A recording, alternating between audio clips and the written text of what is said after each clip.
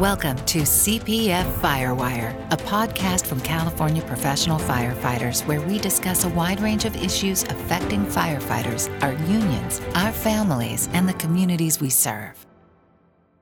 Hello and welcome to CPF Firewire. I'm the CPF president, Brian Rice. Obviously, we're a little off schedule, and I think you all know why, with COVID-19 and how that's affected our state. And probably one of the things that it's not affected is that firefighters are the first ones called whenever a disaster strikes. And we're always the front line of defense in emergency medical situations. And the pressure of this role has never been greater than it is now. Our firefighters are responding in the shadow of a possible exposure to coronavirus. And the risks of exposure adds yet another behavioral health issue that our members must cope with as they do their job. It's not just what you as my brother and sister firefighters do. It's what you're bringing home to your family too. It's added a whole new dimension to stress levels in behavioral health and the things that we need to be aware of. And today we're going to talk to my friend, Dr. Steve Froelich. Steve is the Director of Behavioral Health Services for United Firefighters of Los Angeles, Local 112. And he also heads up the city's peer support team. Steve spent nearly 30 years working with frontline firefighters, both with UFLAC and with Los Angeles County Fire's Critical Incident Stress Management System. Steve's been a mental health professional for more than 40 years. And I just want to say, I'm going to do it officially. Dr. Steve Froelich, welcome and thank you for joining us. Steve, I'm honored to have you here with us. President Rice, truly an honor for me to be able to talk with you and the membership. It's been a process. It's been a journey. And I can't thank you enough for all of the support that you bring. And we'll talk about that as we go through today's conversation. This is kind of a strange natural disaster. It's a pandemic. I think we can call it a natural disaster, but it feels a lot different in many ways from a standpoint, certainly a standpoint of behavioral health. I mean, we can't see it. We can't really touch it until it's either in our midst or it shows itself to us. But it adds a stress that's completely invisible. It's not like a fire. Whether you have a physical rescue, it's not like a tough EMS call. Are you seeing differences in the field with firefighters? And has your approach to this changed from what a normal response to a behavioral health situation has been? What are some of the unique things you're seeing? Yeah, thank you, Brian. Thank you for that question, because this has really been a learning experience. It's been eye-opening. Because we're used to thinking about the behavioral health piece when it comes to cumulative stress. The typical calls that firefighters are running on every shift, and how that can add up and take a toll over time.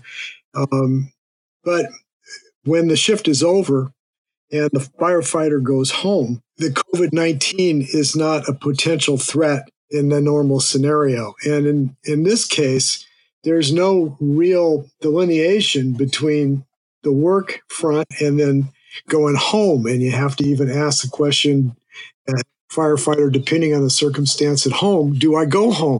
Do I sleep in my car? Do I stay in a fire station? Do I quarantine? What do I do? And when do firefighters need to think about that? There may be things that firefighters are not going to talk about, and maybe compartmentalize a difficult call. They're not going to go home and share it. In this case, with an infectious disease, and you called it an invisible threat, and it is, there's no delineation between work and home. And so very complex scenario. I wonder, are you seeing more interaction with firefighters and questions from spouses, or do spouses have access to behavioral health support? And I'm kind of speaking specifically towards 112 here and what your experience is. What kind of effects are we seeing in the home life? this situation has changed the landscape everywhere. Kids who would ordinarily be in school are at home. Significant others who may be working in their own non-essential positions in the workplace, they're not able to work because of the work at home orders, or they're working from home. So they're home. So you've got kids at home, you've got spouses, significant others at home. So the landscape is completely different. And the stresses that come along with all of that are also different because, when we have the opportunity to go to work, when the kids go off to school, as much as we love our family and our kids, it's a stress relief valve for us that we're not, within the same four walls 24/7, 7 days a week. Yeah, everybody kind of loses their outlet. And, hey, I was a firefighter for 30 years, and there is a little bit of an outlet when you go to work. Are you seeing anything out of the ordinary as far as additional, stressors or things that we as firefighters need to pay attention to, not only at work, but when we go home? If you think about a container or a cup, and you think about filling that cup up to the very top, set that cup down, you stand back, you look at it, and the cup is doing its job perfectly. It's not spilling a single drop, but it is a cup that's full. And then, of course, I come along and you're not looking, and I'm a troublemaker and drop a couple extra drops into that cup. And when you turn and look at it, that cup's overflowing. This situation is a setup for all of us to have cups that are filled towards the top or sometimes overflowing because we're not having the normal opportunities to kind of vent that stress or empty out that cup. But we're not necessarily thinking about it or aware of it. We're just reacting. Our patience gets less, and our frustration gets more, and our irritability quotient goes up, and our kids, do what they always do, and we're reacting more intensely to it, which is what happens to us when our cups are overfilled. And so, yeah, it's a stressful time, and some stresses, while they can't be avoided, if we're aware of them and we give ourselves outlets for them that are appropriate and healthy, we can manage that stress level quite a bit better. And if I can, Brian, I would just interject. We did something at Local 112 that we had never done before because we realized this situation was a different scenario, and we wanted to outreach to our families at home. And so we did our first webinar for families, and we had a really outstanding panel of presenters on the webinar.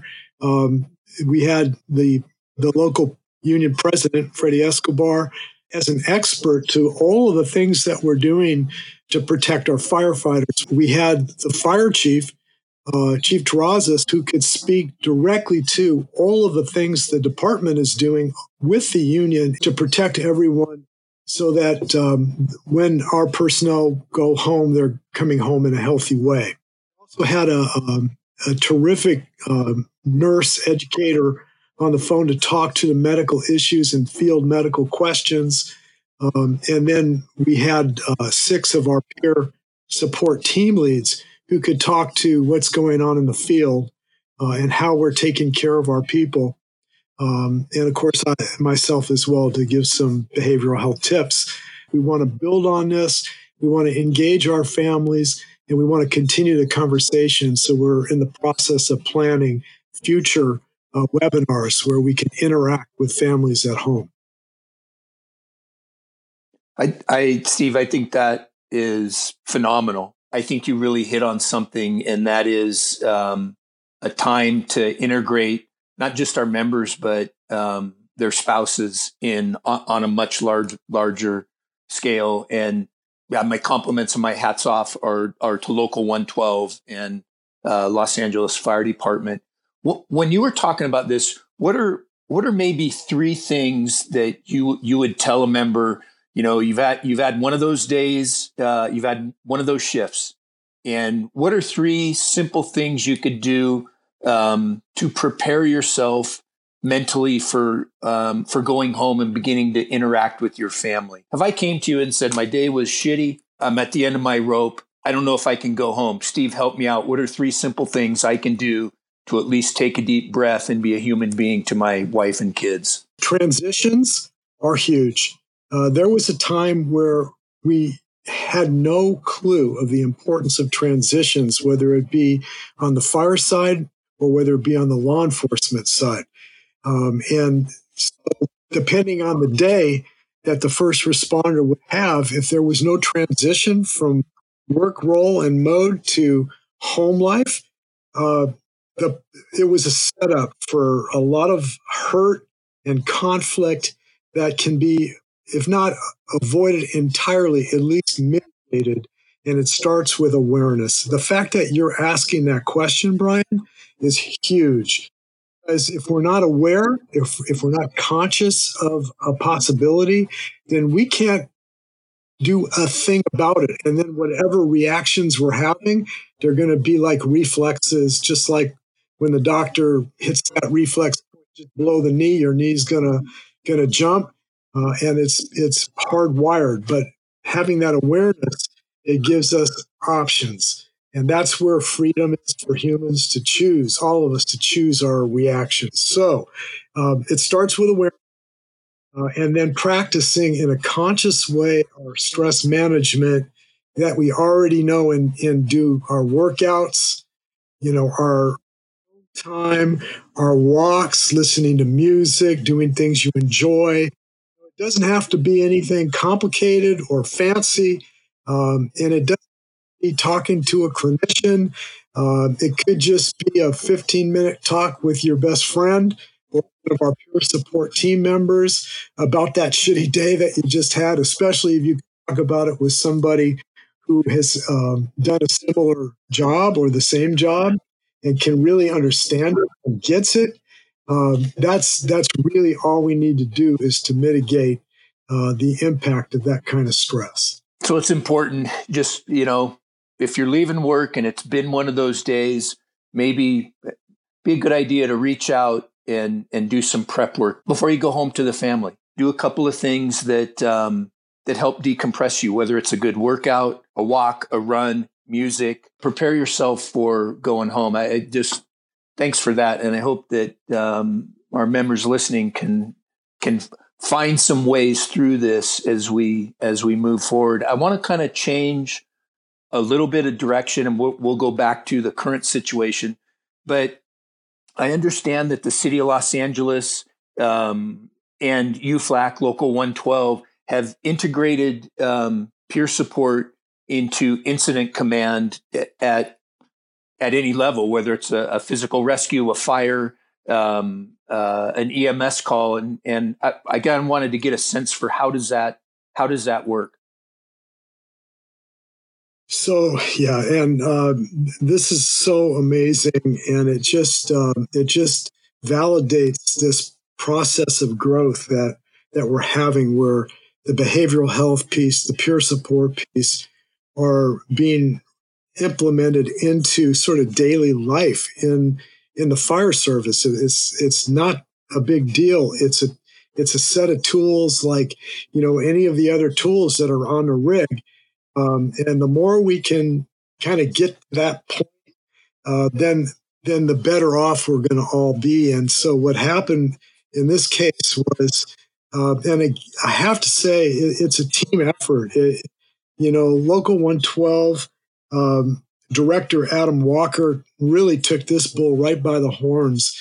He's the director of health and safety, and he worked with the command center to implement the behavioral health piece or the peer support piece into the command structure.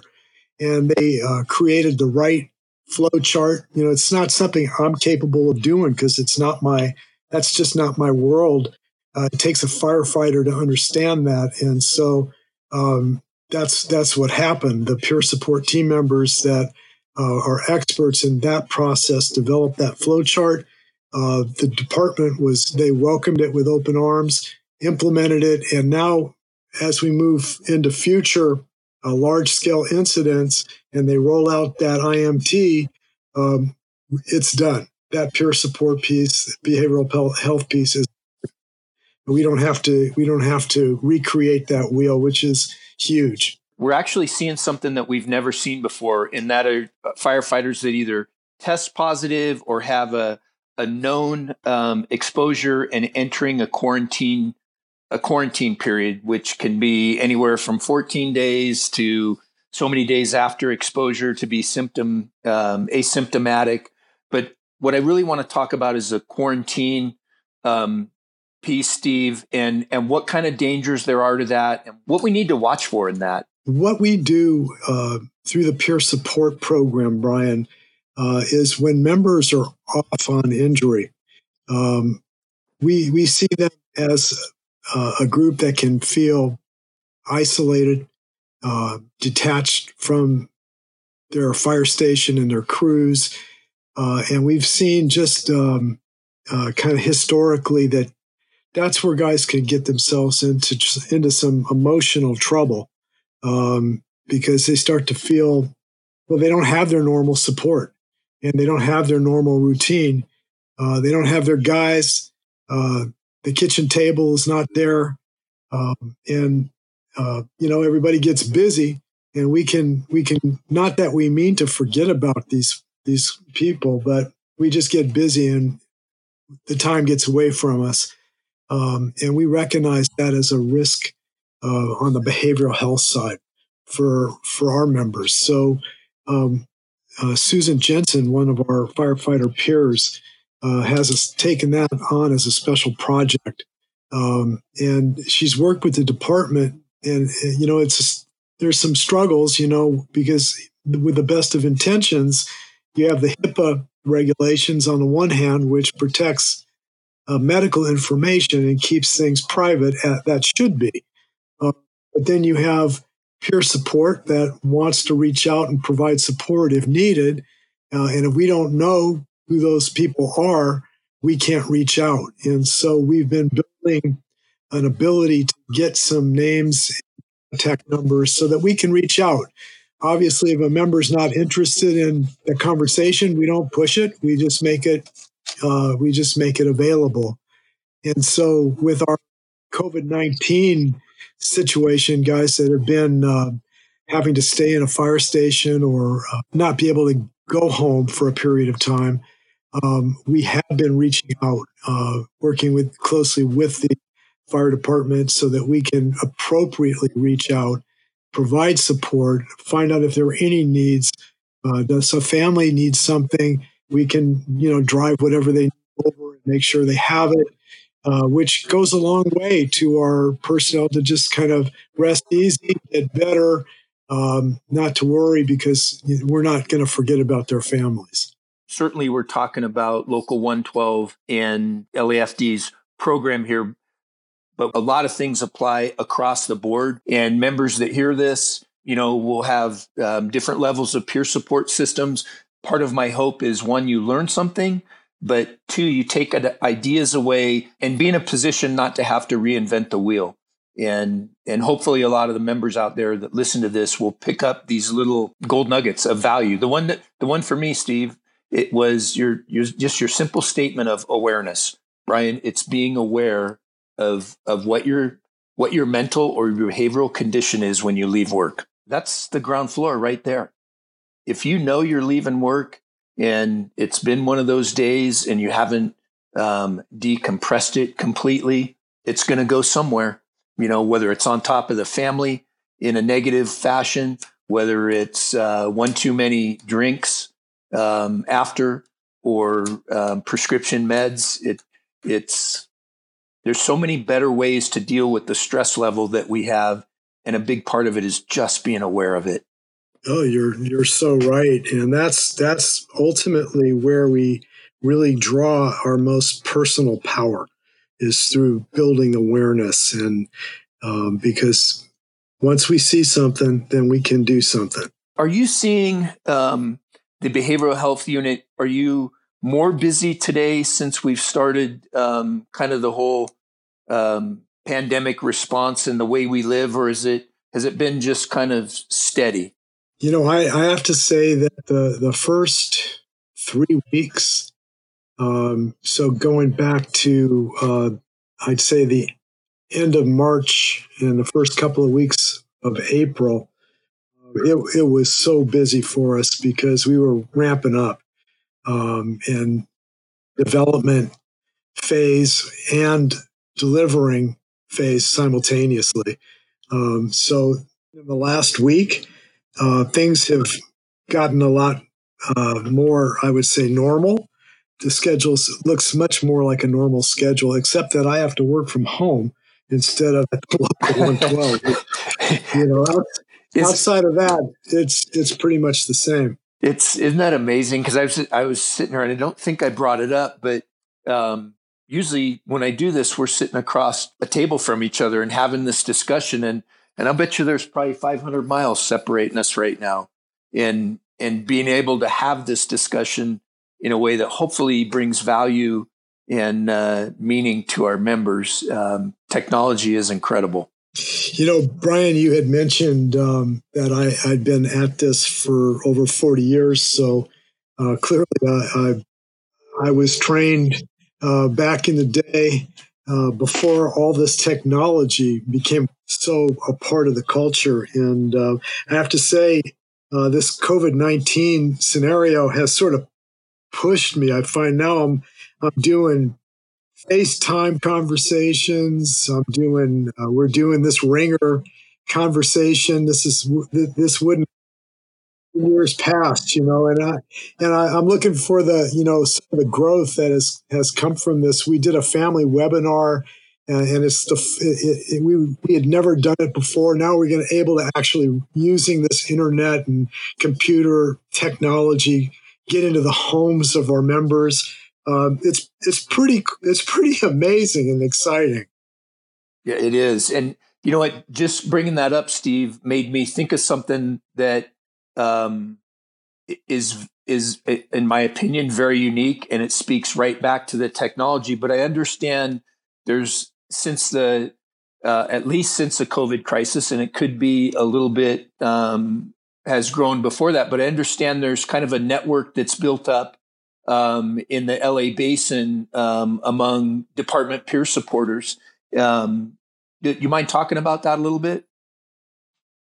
No, I'm excited to talk about that, and it's one of the things that is so awesome about getting to work in this fire culture, because fire departments are not selfish about what they learn, and they're willing to share it, amongst each other. There's a brotherhood, between firefighters, and it's so cool to see. So in this case with COVID-19, and I have to give all the credit to Scott Ross, who's the peer coordinator over at LA County. And he called me and he said, "Hey, what would you think if we put together a weekly conference call with 5 or 6 larger fire departments so that we could talk peer to peer, department to department, about what we're seeing, what are our issues, where our struggles are, and what are our fixes, and what are we doing to help our members?" And Brian, we've been having that call every Monday at 2:00. And we've got 5 or 6 of the larger departments on the line, and we're sharing. No one's worrying about, well, that's mine, or you can't. It's just, hey, here's what we're doing. This seemed to work, and here's where we had challenges, and it's been amazing. And we've just kind of fed off each other, and it's been great. We're going to continue that for the next couple of weeks, and we'll go as long as there's a need to do this. One of the things that I have learned and seen, you mentioned Scott Ross, and I could start naming a lot of other people, but this is probably one of the most unselfish groups of people I have ever met professionally, that they have seen and identified this need, and they give of themselves. So my hat's off not only to you as one of our clinicians on this journey, but to every peer supporter that may be listening. The time that they put in, I mean, it kind of leads me towards last year and Governor Newsom signing SB 542, the Henry Stern sponsored bill on the PTSI presumptive, and then AB 1116, the peer support training and confidentiality. It's quite a culmination, but to see the men and women that really have been the backbone of this, the members in the field, you'll see a lot of those same faces that have been at this, serving their brothers and sisters for many years. And it's been amazing to watch brother and sister firefighters put into this of their own time just to serve their fellow firefighters. It always has me in awe. For me, as a mental health professional, I feel so honored to be able to work in this amazing profession. I mean, when you stop and think about what firefighters do, what that job description is, to walk into people's worst days and bring solutions to their problem. There's a stress load that goes along with that. And if we can do something to help mitigate that and help guys, go home to their families and be healthy and have the best lives they can have, well, then maybe that's a worthwhile profession. And that's why I love doing what I do. So can't thank you all enough. And just so grateful to play a small part in all of this. It is really rewarding to see this behavioral health begin to be recognized for the injury it is, and that you don't have to live with this. You can be healed from it, and it doesn't have to be debilitating. And so that's a big step in the fire service. As we close this up, for you, as one of our clinicians, give me 2 or 3 things that you would want a firefighter and their spouse to know about moving forward through this COVID-19 pandemic. Firefighters carry a lot. They carry a lot of weight because, it's not easy to be a rescuer. It's an amazing job. It's a great job. Being a hero is it's a part of it, and it's real. It's a weight, and it can wear you down. Call after call, run after run.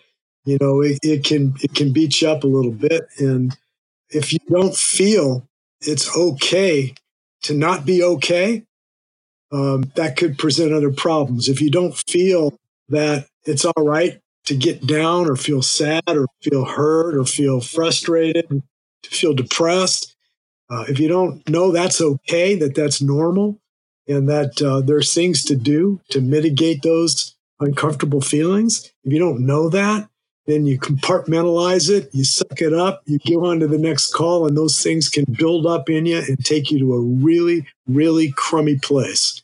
And if you're doing that all within your own self, it's a very lonely place. And I've known guys, and when they finally opened up, I was blown away because I'd known them for a while, and I had no idea they were carrying all that they were carrying. But it doesn't come without a price. And the same thing goes true for the families at home. It's not easy having your significant other away 2 days, 3 days, 4 days at a time. You're running a household, you're raising kids, it's all on you. It's a load. And, you don't want to complain about it as the spouse or significant other because your partner is working their tail off. And so you don't add to that, but it's okay to not be okay. It's okay to lean on somebody. It's okay to open up about these kind of things. And that's why we do peer support, because who can better understand what a firefighter deals with? It's another firefighter. There are just certain things, as much as I love my job and as long as I've been doing it and as passionate as I am about it, I've never climbed that aerial ladder. I've never held that hose in my hand. I've never walked into that burning building. So I can't talk to you the same way that a peer supporter can talk to you who's done all those things. And the same thing is true for our families. And we're creating networks of support, family member to family member, wife to wife, significant other to significant other. Begin the conversation, build the bridge if necessary to professional help, because we don't want anybody at the end of the day to be alone and feel that there's nobody there for them.